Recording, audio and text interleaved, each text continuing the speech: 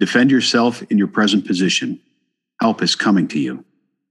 Airdrop messages composed by Major General Robert Alexander, Commander, 77th Division, AEF, Argonne Forest, October 4th, 1918.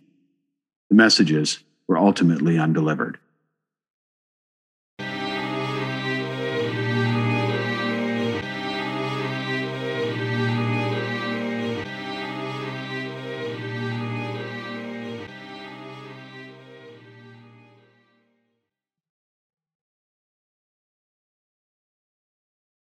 Hey folks, welcome to the Battles of the First World War podcast, episode 74, The Lost Battalion, part 4, Resistance and Relief. Let's begin with some admin and a little love for some of our listeners out there.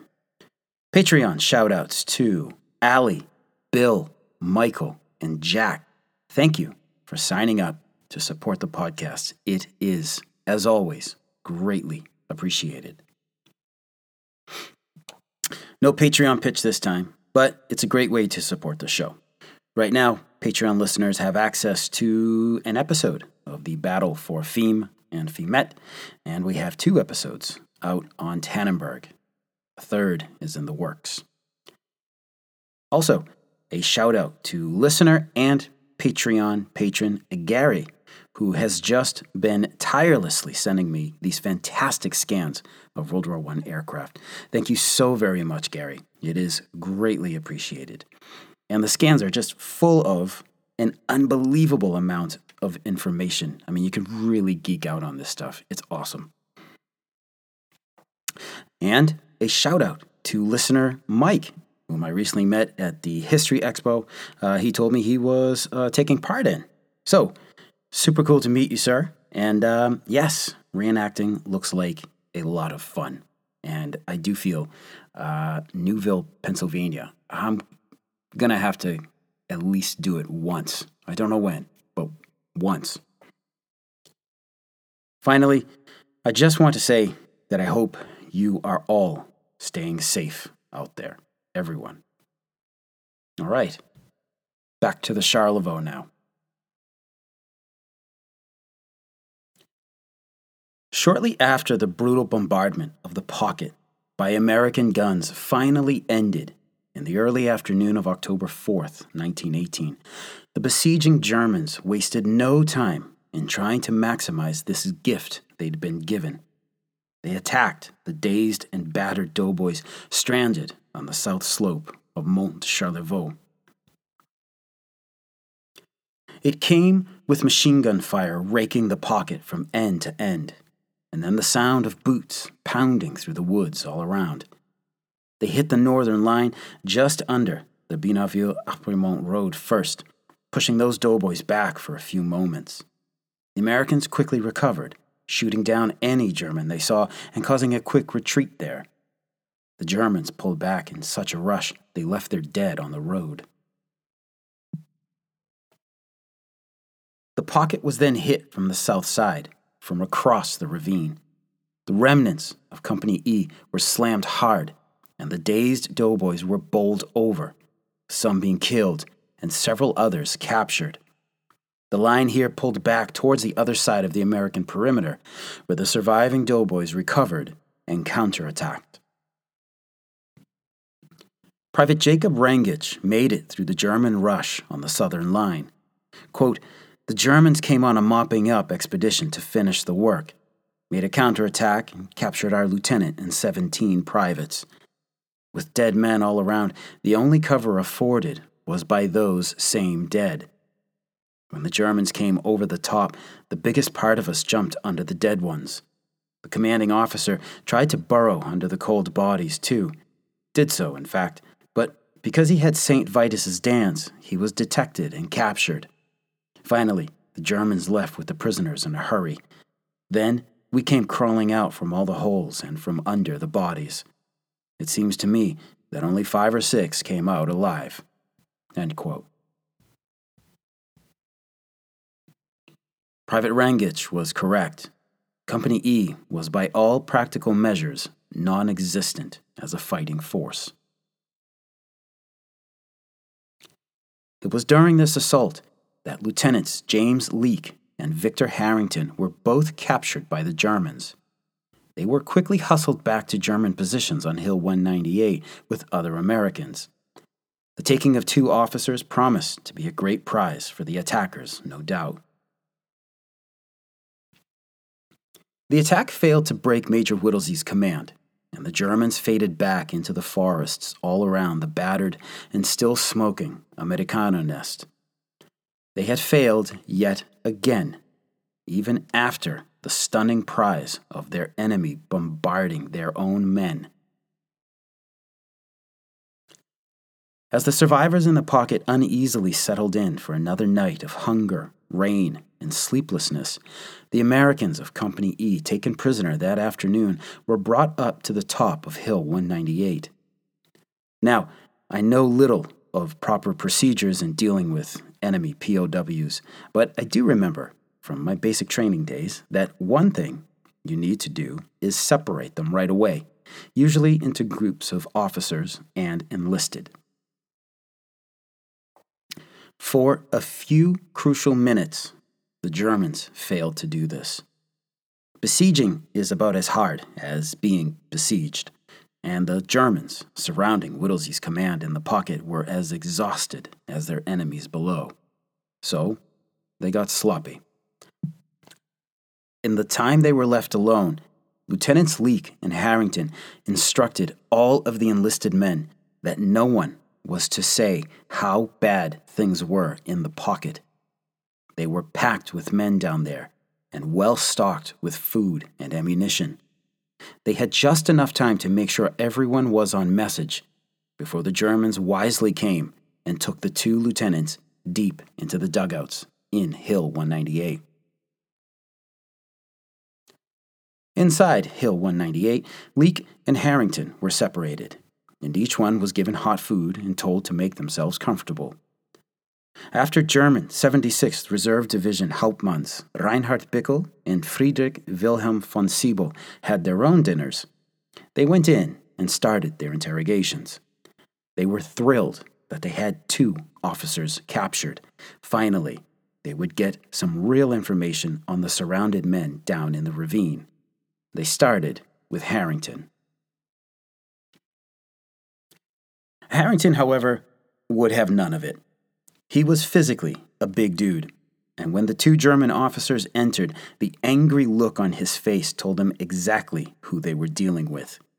The potato soup they had offered Harrington sat untouched on a table. Lieutenant Victor Harrington, E Company, 308th Infantry, the American lieutenant told them, and the regulations of the Hague Convention do not require me to give you any further information.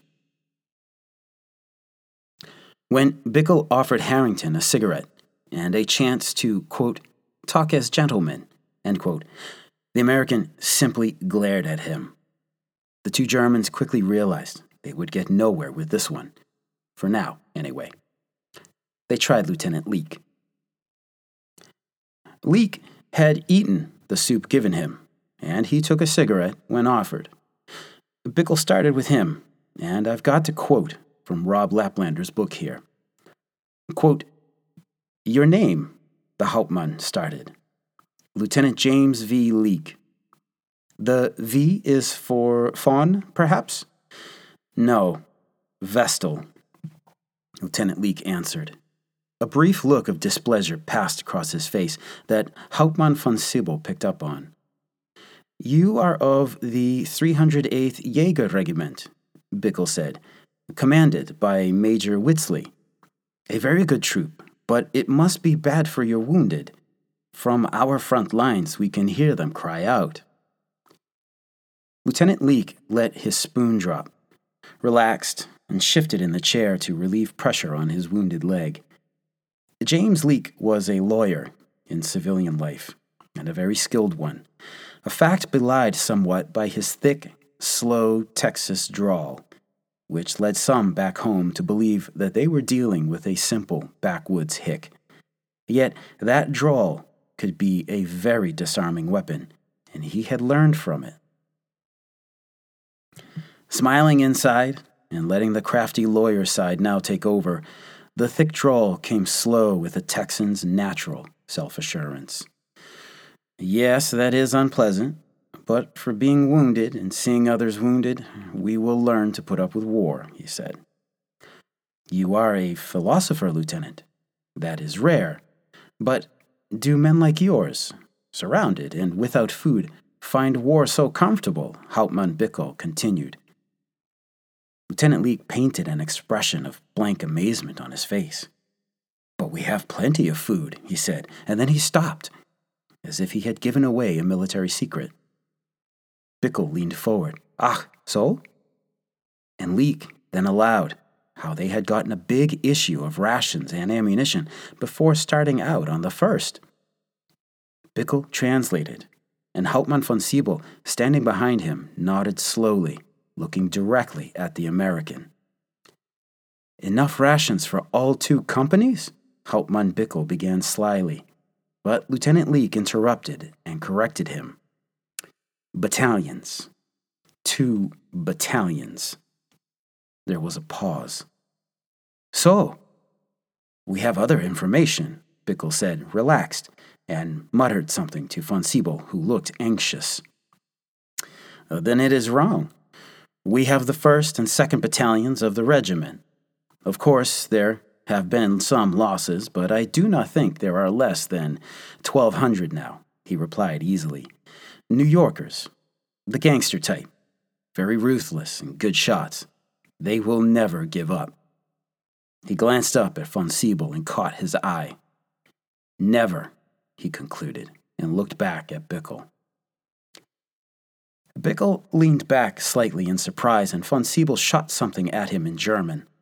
Back and forth they went again as Lieutenant Leake smoked his cigarette. His ruse seemed to be having some little effect.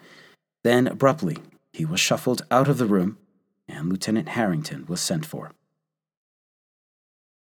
If what the prisoner said was true, Hauptmann von Siebel argued, then his own force keeping the Americans bottled up in the Charlevoix ravine truly was well outnumbered.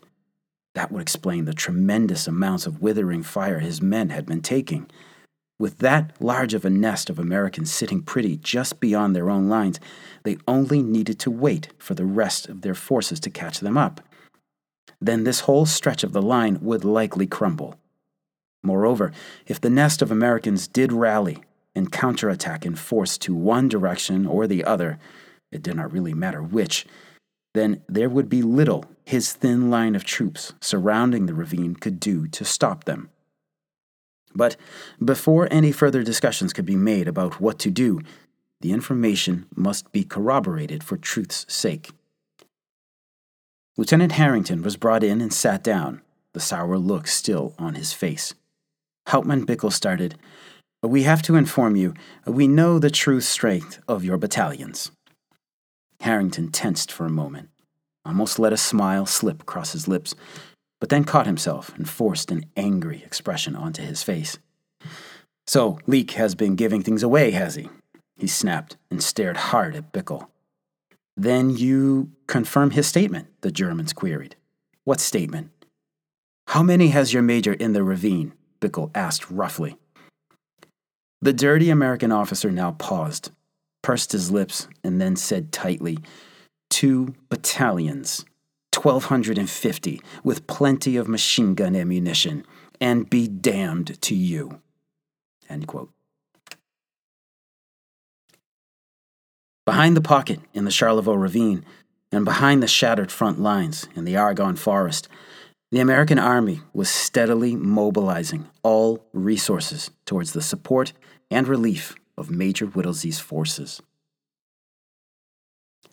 At Rémicourt, 30 kilometers south of Vienne-le-Château, the pilots and ground crews and command staff of the American 50th Aero Squadron went to work directing all efforts towards the men in the Charlevoix.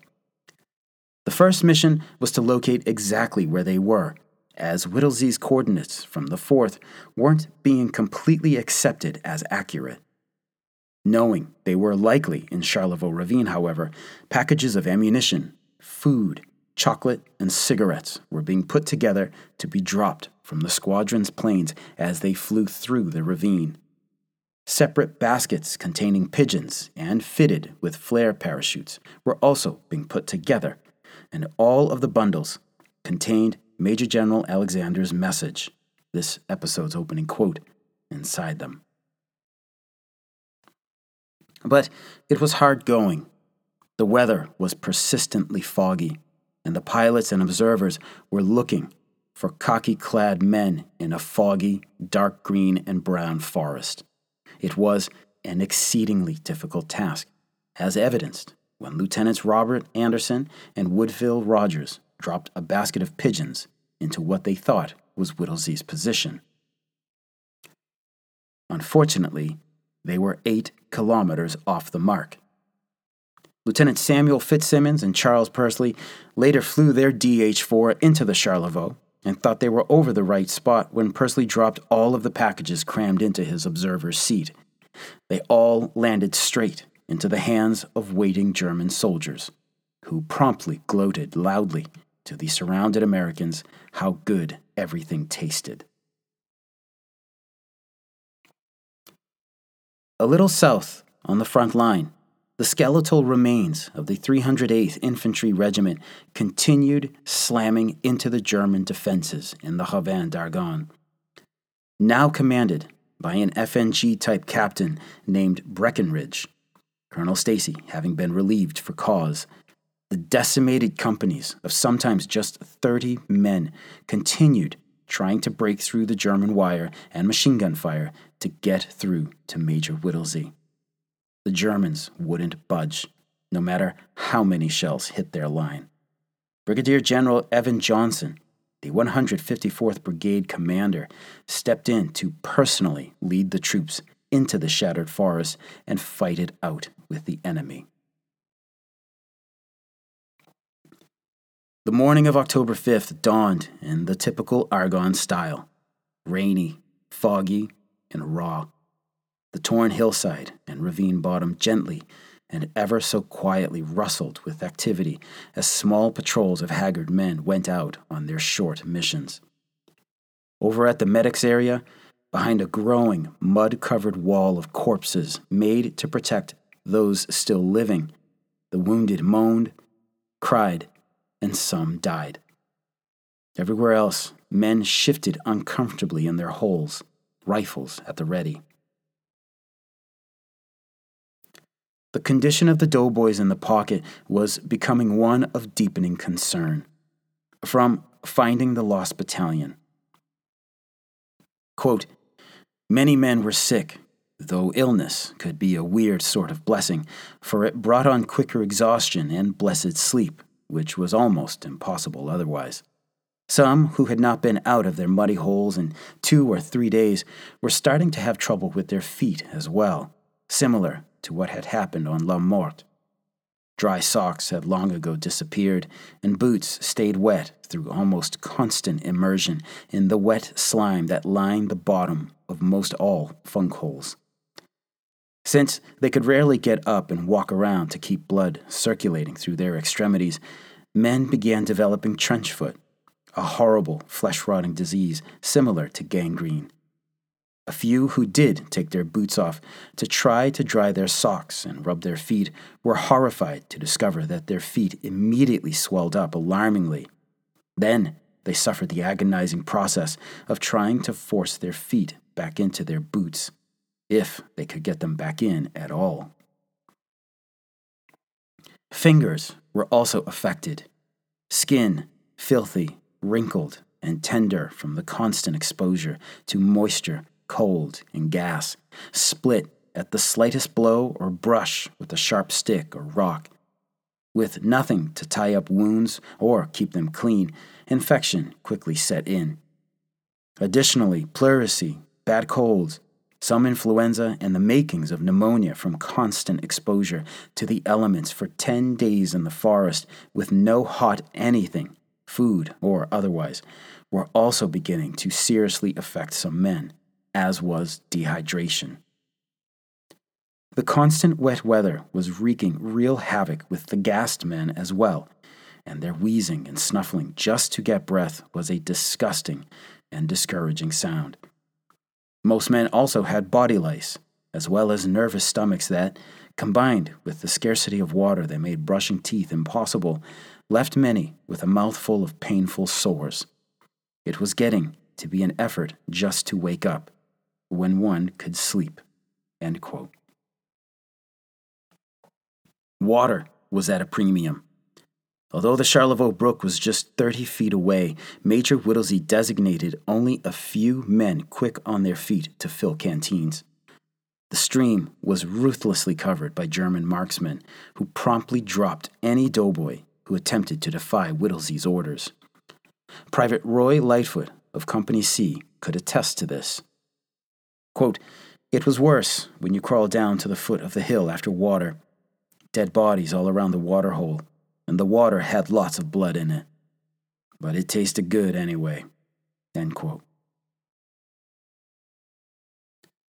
To highlight the water scarcity, Charles Whittlesey's face now had several days' worth of beard growth on it, and it was getting dirtier by the day. This is an example of leadership on Whittlesey's part. Water was at such a premium that not even he, a man and officer who believed in discipline and keeping up appearances, would waste water on such trivial notions right now. Food, of course, was long since non-existent. It was now the third full day of being in the ravine, and things were dire. Again, we'll quote from Finding the Lost Battalion. Quote, "The lack of food was next on the list of miseries that continued to rapidly reduce the effectiveness of command. While the atrocious smell of the polluted corpses and infected wounds actually helped drive away the appetites of those closest to them, for those farther away, the ravenous hunger pains led to radical steps. Many tried eating the occasional handful of cleaner-looking grass or weeds, and some chewed tree bark, while others tried eating leaves or twigs. However, the after effects were less than desirable. Terrible stomach cramps and uncontrollable bowels. Many had entered the ravine already with a case of diarrhea, brought on by the strain and poor diet of those initial days of the advance. Now, this desperate diet combined with the almost unending nervous strain of the first days in the pocket to exacerbate the situation. The lack of accessibility to the latrine holes added greatly to the misery of that sickness. With no other choice, men were forced to remain in their funk holes, or simply urinate or defecate into their breeches, thus adding to the already putrid smell of the hillside and the slime lining the bottom of most funk holes. Along the bottom of the hill, the wounded, and many too hurt to move, also had no choice and were thus forced to lie in their own filth as well as the filth of those around them. This included dying men who had a tendency to relax their bowels and bladder as they slipped away. All of this led to an increase in the serious infections that the 3 impotent medics were powerless to treat." End quote. With all of this, it was inevitable that morale would begin to crack. Whittlesey heard more and more grumbling as he made his rounds within the perimeter. The morning attack planned by the Germans was stopped by 2 intrepid pilots who flew another run over the ravine. Drawing a wall of enemy fire on their plane, Lieutenants William Frayne and Howard French fired off flares that called on American artillery to drop shells right on top of them. The shells came in right on target for once, right on top of Mont de Charlevoix, and the forming troops were either blown to pieces or scattered. The attack was halted. And folks, this scene does no justice to the events as described in the book Finding the Lost Battalion. Seriously, pick up a copy of the book. The Germans didn't quit, however, and the afternoon attack came with a vengeance. They opened it up with a curtain of machine gun fire that raked the surrounded doughboys from one end of their perimeter to the other. It was an unprecedented level of fire Everyone hid as deep in their holes as they could, and even Major Whittlesey was seen long jumping into his command hole on the hillside.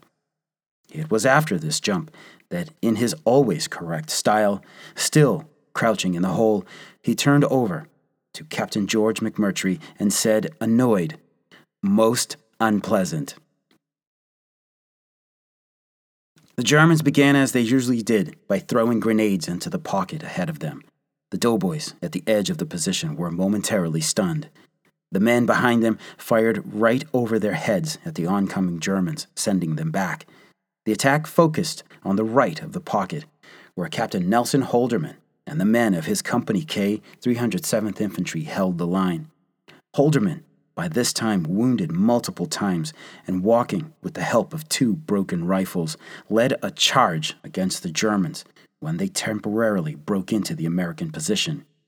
Barely able to stand upright, Holderman blazed away with his pistol as he pushed forward with a handful of his troopers. Sensing they were getting nowhere here, the enemy shifted their attack to the center of the position. There, Lieutenant Gordon Schenck led and directed his men in holding his position, and with fire coming from Lieutenant Cullen's doughboys on the left, they shot the attack there to a standstill.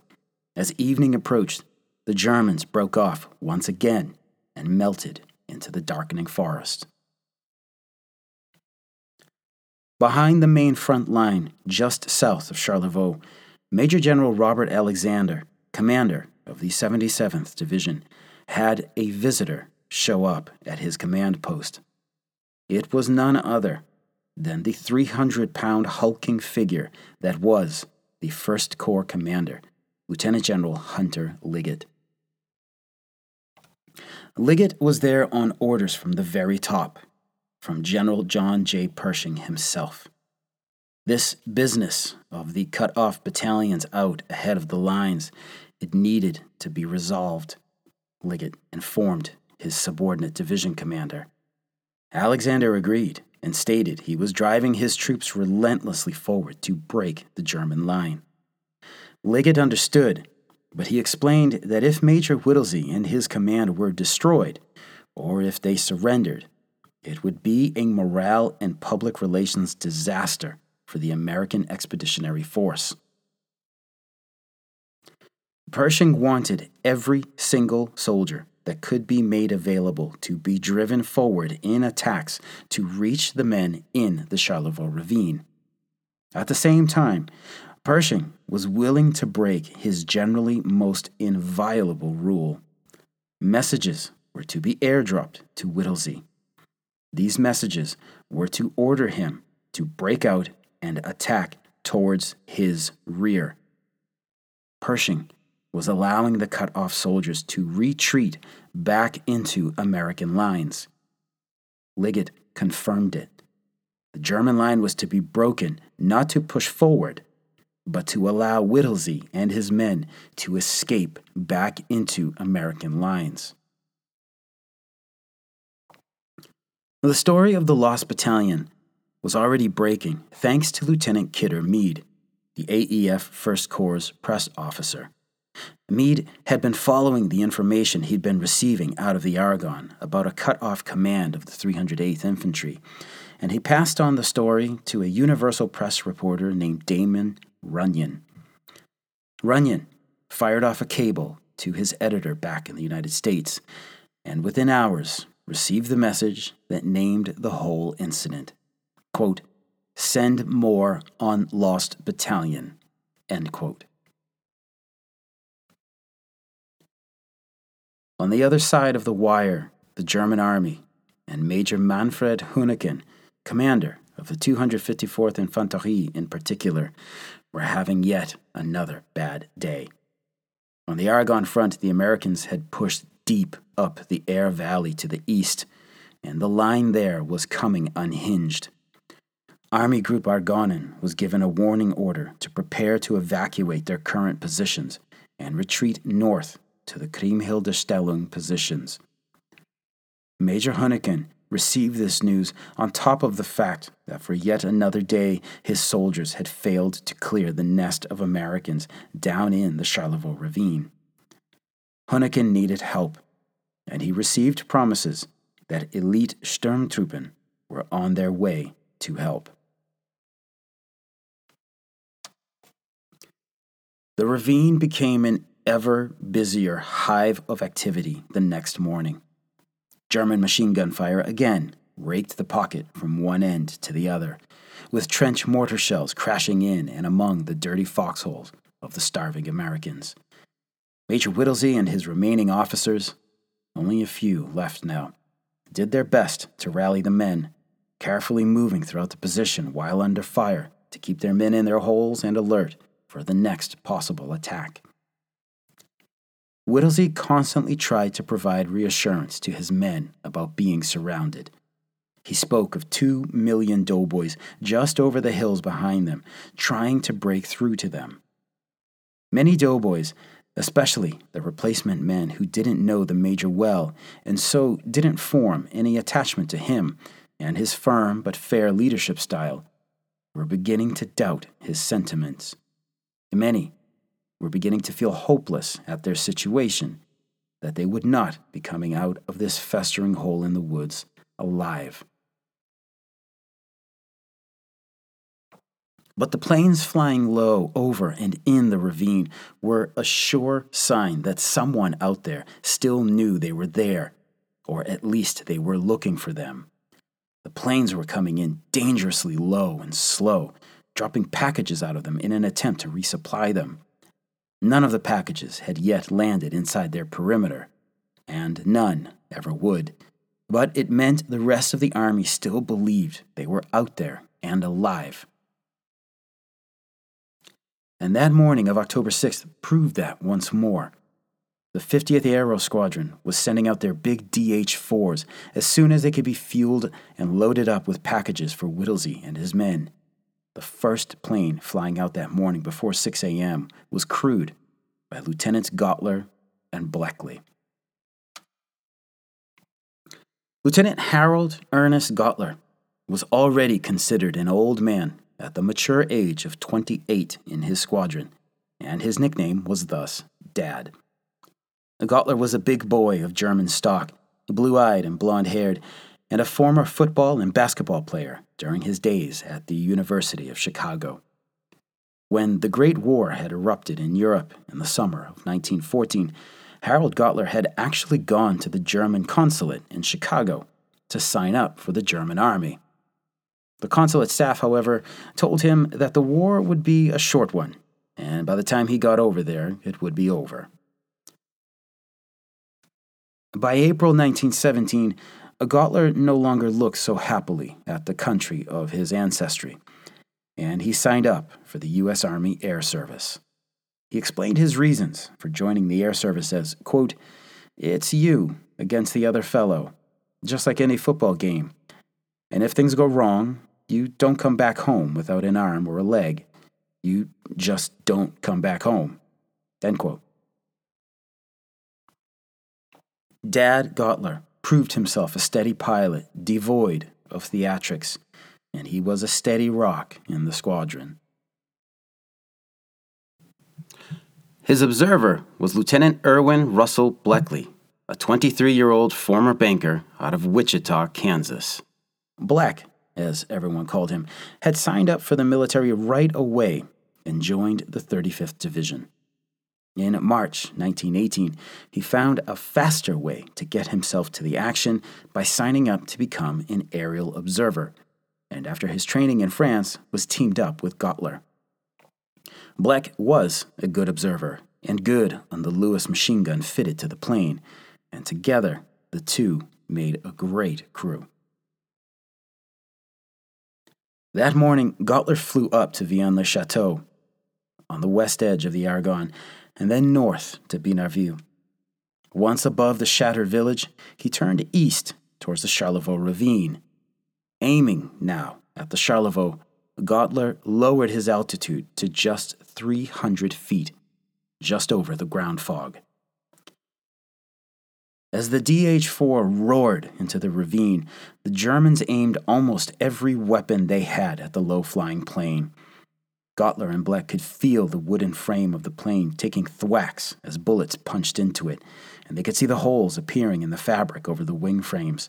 But Gottler kept flying through it, as Bleck frantically consulted his map to confirm they were in the right spot.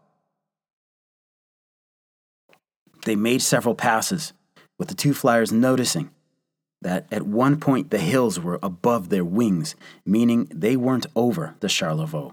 They were in it. Bleckley fired flares, hoping to get a response from the sea of foggy green and brown below. Nothing. He could see the little stream in and amongst the trees on the ravine floor, but no sign of anything. Bullets smacked into the plane again, this time close. But then, there, Bleckley caught a flicker of something white below, something that stood out from the other colors. It wasn't just white, it was waving too. That was unnatural, and that meant someone was signaling. Bleckley hurriedly dropped all of his packages over the side, hoping they landed in the right place. Then he swung his Lewis gun around and poured fire into the hillsides where he saw muzzle flashes. It was all they could do for this trip. The plane headed off to the west, with over 40 bullet holes in it. Miraculously, both pilot and observer were untouched. Elsewhere, as the dawn sun filtered through the fog and clouds, the AEF 1st Corps resumed its battering ram operations against the German lines in the Argonne. The 77th simply ran headfirst at the enemy as they had been doing since the morning of the 26th of September. To their right, the 28th Pennsylvania Division was grinding through Les Chênes Tendus, making slow progress. To their right, the 1st Division was biting deep into the Aire Valley, pushing brutally past Fléville despite thousands of casualties. Now, a brigade of the reserve 82nd Division was being brought up. Placed between the 28th and the 1st, this brigade would aim west and punch right into the eastern edge of the Argonne. It was time to break the German line clear through. Having landed their well-ventilated plane back at Rémicourt, Lieutenants Gottler and Bleckley got themselves ready for the next run. Squadron Command and the commanders within the 77th Division were beginning to doubt whether Whittlesey and his men were still there. The French around Binarville, having no basis of fact, were saying that Whittlesey and his men were gone, surrendered, or destroyed. While most American commanders batted this aside out of hand almost reflexively, no one had heard from Whittlesey since the afternoon of the 4th, 2 full days ago now. Only Bleck had seen anything, and no other crews during the following flights that morning had seen anything. Lieutenant Gottler now proposed an idea to his best friend, Lieutenant David Beebe, who would be flying behind him that afternoon on yet more flights into the Charlevoix. In the U.S. military, there is, or at least was, a way of locating the enemy called reconnaissance by fire. This is where, say, you approach a wood and you don't know if it's occupied, so you fire into it. If something in the wood explodes spectacularly, or if suddenly the wood starts shooting back at you, well, there you go. Reconnaissance by fire.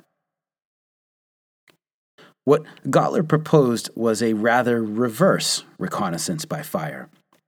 Rather than the American planes going in with their machine guns blazing, they would fly in low and draw enemy fire.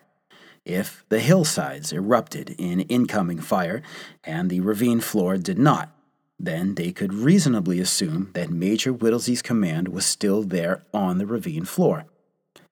Lieutenant Beebe thought the idea insane, especially as several crews were already missing, but it was probably the only thing left to try. As Gottler and Bleckley prepared for takeoff a short time later, another lieutenant wished them luck.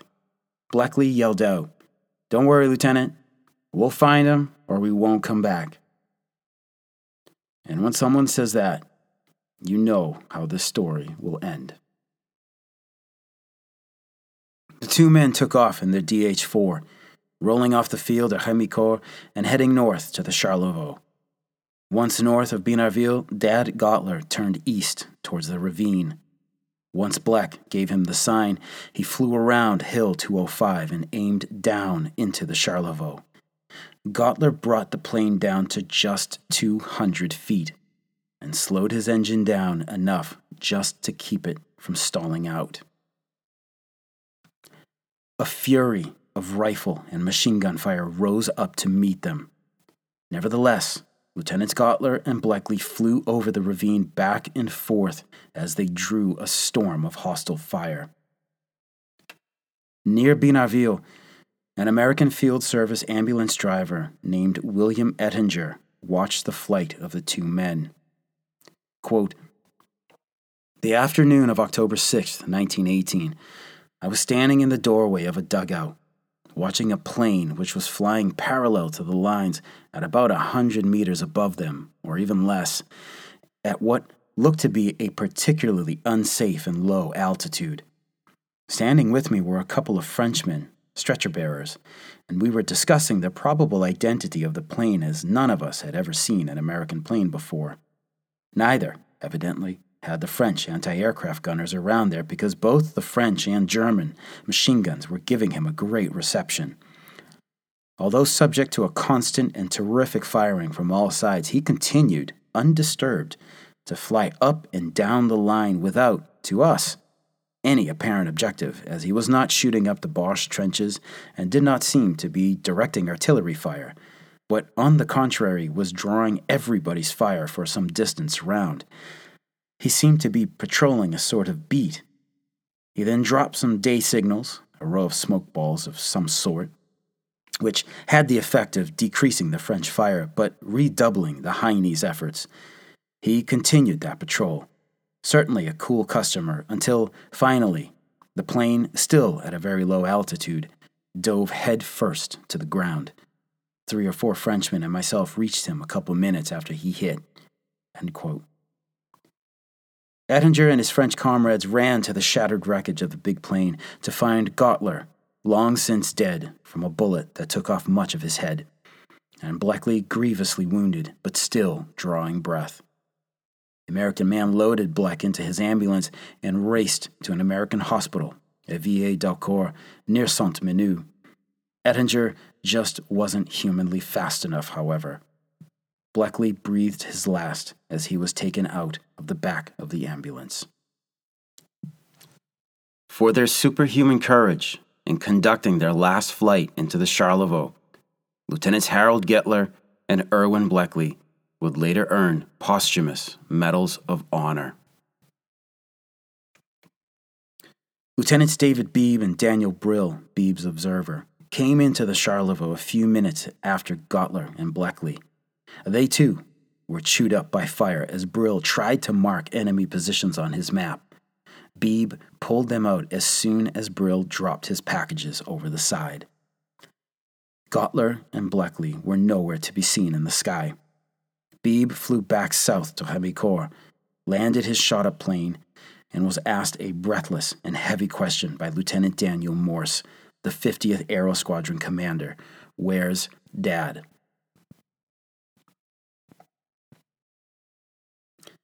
Down in the pocket, now largely denuded of branches and brush and other cover, but scattered with body parts, dried blood, mud, and human waste, Major Whittlesey could sense that his men were just barely holding on. Already there were reports of men just up and walking out, in 1s and 2s and more, willing to take their chances on trying to slip through the iron ring of the Germans around them. He and the remaining men could also sense that the Germans were preparing for something big all around them. They were correct. On the German side, 2 big things happened. Orders to withdraw from the Geiselher-Stellung positions within 36 hours had come down from higher. Major Hüneken was given that time frame to destroy the Amerikaner nest, and he was given help, if that's what you could call it. 16 Sturmtruppen on loan from the fighting in the Ahr Valley to the east. At least, they had 2 Flammenwerfer, flamethrowers, between them. It came at 2:30 when the Germans opened up on the pocket with every machine gun they had. Trench mortar shells sailed into the American position, where every doughboy desperately hunkered down in his foxhole. When the mortar shells stopped and the grenades came flying in, they knew the infantry attack was now coming. On the right, in Captain Holderman's sector, there was something new. Suddenly, long jets of roiling, searing flame roared out of the woods and into the American lines. Flamethrowers. As if this place wasn't already hell on earth.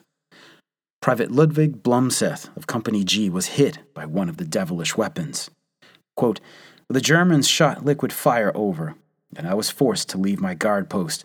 My coat was on fire, and as I ran to safety, I turned to see if my partner was coming and fell into a hole and decided to stay there. We tried to extinguish the fire by rolling on the ground. However, some of the men were so badly burned they died." End quote. As the Germans pushed at several points of the American perimeter, something in the doughboys snapped. The ragged Americans stood up in their holes as if on command and silently, coldly, and methodically fired at any German soldier who showed himself. One of the flamethrower men had his fuel tank hit, turning him into a human torch that writhed amongst the trees. That wasn't all. After the men got out of their foxholes completely and began advancing without any given orders, and then began chasing the Germans, the Americans seemed to have no regard for their own safety. They seemed almost suicidal in their furious rage. It broke the attack, and the Germans quickly fled. From there, some of the men went back to their holes and collapsed, utterly worn out to the bone. Shortly after the attack, one of the wounded officers sent Charles Whittlesey a note suggesting they arrange some sort of truce or something with the Germans. They had put up a good fight, but for the sake of those still living, it was time to give in. It was happening, Whittlesey knew. The men snapping during the attack, and now the open suggestion of surrender, from an officer, no less, fairly screamed at him that he did not have much time left in which he would be in control of these soldiers. But one thing at a time. Whittlesey spoke to the officer calmly, explaining why they could not even entertain such a notion. While the officer seemed to come around to his view, Whittlesey nevertheless hardened and said, "There will be no surrender." Whittlesey then gave orders to shoot anyone who was making to surrender or who showed signs of surrendering. By the way, I'm not telling you this officer's name on purpose. You've got to go by Finding the Lost Battalion to find out who said it. Seriously, you should buy the book. We have but a few acts left in this terrible play now. By the morning of the 7th, several men had had enough. Some had seen one of the packages land just outside the perimeter, and they were long since past the point of desperately needing food. The survivors inside the perimeter no longer had the strength to bury the dead around them. There were few men who could go out on even short patrols. They were all just worn out. A group of 9 young men, mostly recent replacements inspired by Private Emil Peterson, but led by a Native American private named Robert Dodd, slipped out of the Company H perimeter as silently as they could and headed off toward the suspected drop area of one of those airdropped packages. Among them was an 18-year-old former supply corporal turned infantry private on account of a request to transfer and see action, named Lowell Hollingshead. The party made it across the brook on the ravine floor. and then some 400 meters into the brush beyond. A German machine gun up ahead on a trail opened up on the ragged doughboys once the young men were all in file. 3 of the Americans were killed almost instantly, and the rest wounded and captured. Private Hollingshead, shot through the left thigh, was dragged along with the others up Hill 198. The men were separated after a time, with Hollingshead brought into a dugout inside the hill. Here, his wound was bandaged carefully, and a German officer introduced himself to him and offered him food. The officer was Lieutenant Fritz Prinz, the German 254th Regiment's intelligence officer. Prinz was especially suited for the task of interrogating the new American prisoners, as he had lived in Seattle and Spokane, Washington, for a total of 8 years before the war had started. Prinz had grown very affectionate of the United States, and only the sense of duty to the fatherland had sent him home when the war started. He was fine fighting the French, but when the Americans joined the war on the Allied side, it pained him. Handsome and with a genuine personality, Prinz let the starving doughboy have his fill and then started in on questions and a request. From Finding the Lost Battalion, we have the conversation. Quote, "No, sir, I will not tell you a word," Hollingshead simply repeated again and again to each question. His leg throbbed, and he could tell that the other 2 Germans were starting to lose patience. "What state do you hail from?" Lieutenant Prinz suddenly asked offhandedly. This was a different track, and Hollingshead told himself to be careful. "Ohio, sir." "Oh, yes, I have been there. To Cincinnati. In fact, I was in business in your country for 6 years before the war. Washington State, beautiful country up there." The German looked tired, Private Hollingshead thought. "Look, we already know all about your command there in the ravine, you know. Even that the French have dropped the Honor Cross Award to your commander by airplane," Lieutenant Prinz said slightly smugly. Then he said, "I admire the courage of those men on the hill, and I feel sorry for them. Look here." End quote. Hollingshead was led outside, given a pair of binoculars, and shown the pocket.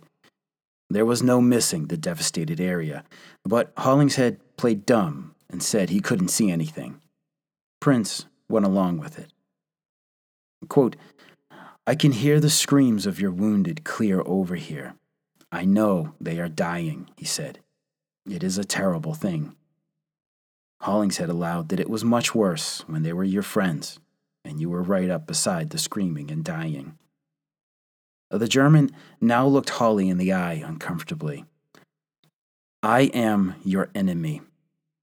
But can we not act like human beings?" "I guess we could," Hollingshead replied warily after a short pause. Prinz paused briefly, still stared intently at the boy, and then leaned in as if in earnest.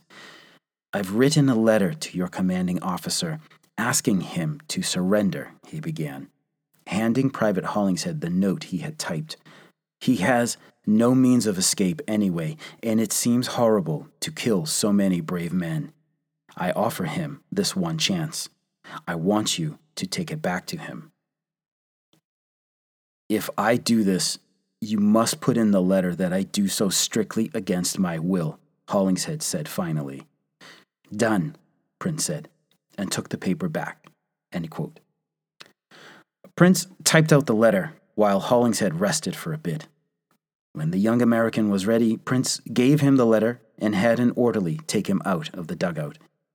In short order, Hollingshead was blindfolded and led down Hill 198 to the wagon road, far to the right of Captain Holderman's sector. He was given a white flag that was to be kept high. The remaining Germans all around had been instructed to hold their fire. They were to let this kid walk back into the American position. Lowell Hollingshead was suddenly alone on this road, in some godforsaken forest in godforsaken France. He stumbled forward on the road, heading west. There were sounds of battle in the not-too-distant distance. Neither Hollingshead nor the rest of his fellow Americans knew it, but for days the right front of the 307th Infantry had been quietly filtering men through a break in the German wire. Today, the numbers had grown to the point where they could launch a flanking attack on the beleaguered Germans, and the rest of the 307th had broken through. Yes, the 307th Infantry had broken through. Tired and gaunt doughboys were already beginning to push across Hill 198. They were already less than 500 meters from the pocket, but there was still a wall of German soldiers standing in the way. But it was happening. That wall of Germans was thinning as well. Orders to evacuate had come down. These were no longer warning orders. These were orders. It was time to start pulling back to the Kriemhilder Stellung. Private Hollingshead trudged on, his white flag falling lower and lower as he went. He was just so tired. But he had to keep putting one foot in front of the other. Quote, "Halt!" He had gone about 100 meters, perhaps a little more, when the command came sharply from somewhere in front of him. It was distinctly American. Hollingshead froze in his tracks, and suddenly his body tensed with alertness, all the tiredness seemingly drained from his very being in a burst of pure adrenaline. "I've just come from the German lines, and I have a message for the Major," he finally managed to call out to the unseen voice, his eyes wide. "Who are you?" The Yankee accent was definitely unmistakable now. "Private Hollingshead, Company H," he answered. "Yeah, let's see that message," the voice demanded. "I can't. It's from Major Whittlesey." There was a rustling and muttering of voices in the brush ahead on the right. Peering hard, Hollingshead could just make out the shape of American helmets and faceless heads through the meager foliage and the descending afternoon shadows. "Wait there! Don't you move!" warned the unseen voice. There was more rustling on the hill. Hollingshead shifted slightly, but otherwise did not move, the flag hanging out in front of him motionless. Shortly, a second voice, he supposed an officer, called to him, demanding to see the message. Hollingshead again refused, repeating that it was for the Major and no one else, and once more identified himself. "Bring him in and we'll take him to the Major," he heard the second voice order. End quote. One of the doughboys went and grabbed Hollingshead. He was dragged back into the pocket roughly and shortly brought to the command hole where Major Whittlesey was crouching. Crouching down as well, the young private introduced himself. Quote, "Sir, I am Private Hollingshead of Company H. I have been captured and sent in by the Germans with a message for the commanding officer." End quote. Hollingshead pulled the letter out and handed it over to Major Whittlesey. Whittlesey opened the envelope, pulled out the letter, and read it. Quote, "To the commanding officer of the 2nd Battalion, Jaeger Regiment 308, of the 77th American Division. Sir, the bearer of the present," here Hollingshead signed his name, "has been taken prisoner by us on October," the date was left blank. "He refused to the German intelligence officer every answer to his questions and is quite an honorable fellow, doing honor to his fatherland in the strictest sense of the word. He has been charged against his will, believing in doing wrong to his country, and carrying forward this present letter to the officer in charge of the 2nd Battalion, Jaeger Regiment 308 of the 77th Division, with the purpose to recommend this commander to surrender with his forces, as it would be quite useless to resist any more in view of the present conditions. The suffering of your wounded men can be heard over here in the German lines, and we are appealing to your human sentiments." A white flag shown by one of your men will tell us that you agree with these conditions. Please treat thee, again, here, Hawley had signed his name, as an honorable man. He is quite a soldier. We envy you. The German commanding officer. End quote. Whittlesey folded the letter, and shortly afterwards, Captain George McMurtry came in. McMurtry read the letter, and at that moment, Major Whittlesey gave Hollingshead an ass-chewing he would never forget. Men were gathering slowly around the command hole. Clearly, something was going on. Captain Nelson Holderman staggered over in a crouch, as everyone did, to avoid German marksmen. Holderman read the letter. Then he looked at Whittlesey and McMurtry and smiled. He knew exactly what the letter was about. He then said, "They're begging us to quit. They're more worried than we are." Slowly that dawned on Whittlesey and McMurtry as well. Whittlesey supposedly yelled out for the Germans to go to hell, loud enough for them to hear, but this just isn't true. That wasn't his style. He simply and quietly ordered all of the signal panels brought in, so there was no mistaken messaging. Just as he had said, there would be no surrender. The waiting Germans saw no sign from the Americans that they would be giving up. What Lieutenant Prinz saw or thought, we do not know, but it must have pained him. He couldn't stop what came next. The Germans attacked at 1700 that evening. It started with machine guns and showers of potato masher hand grenades exploding everywhere. The doughboys were hit on all sides at once. On the left flank, Lieutenant Red Cullen organized his remaining men around the last surviving Hotchkiss machine gun. Cullen watched as his men fought like machines, working together, aiming and making every shot count. And then, when the Germans broke into the perimeter, the doughboys snapped again. They actually stood up and walked towards the Germans. For brief moments, they actually stood meters away from each other, working their rifle bolts as they shot each other down. Off to the right, the flamethrowers came back. A sergeant turned the last Hotchkiss on the right and opened up as soon as he had a bead on the flamethrower men.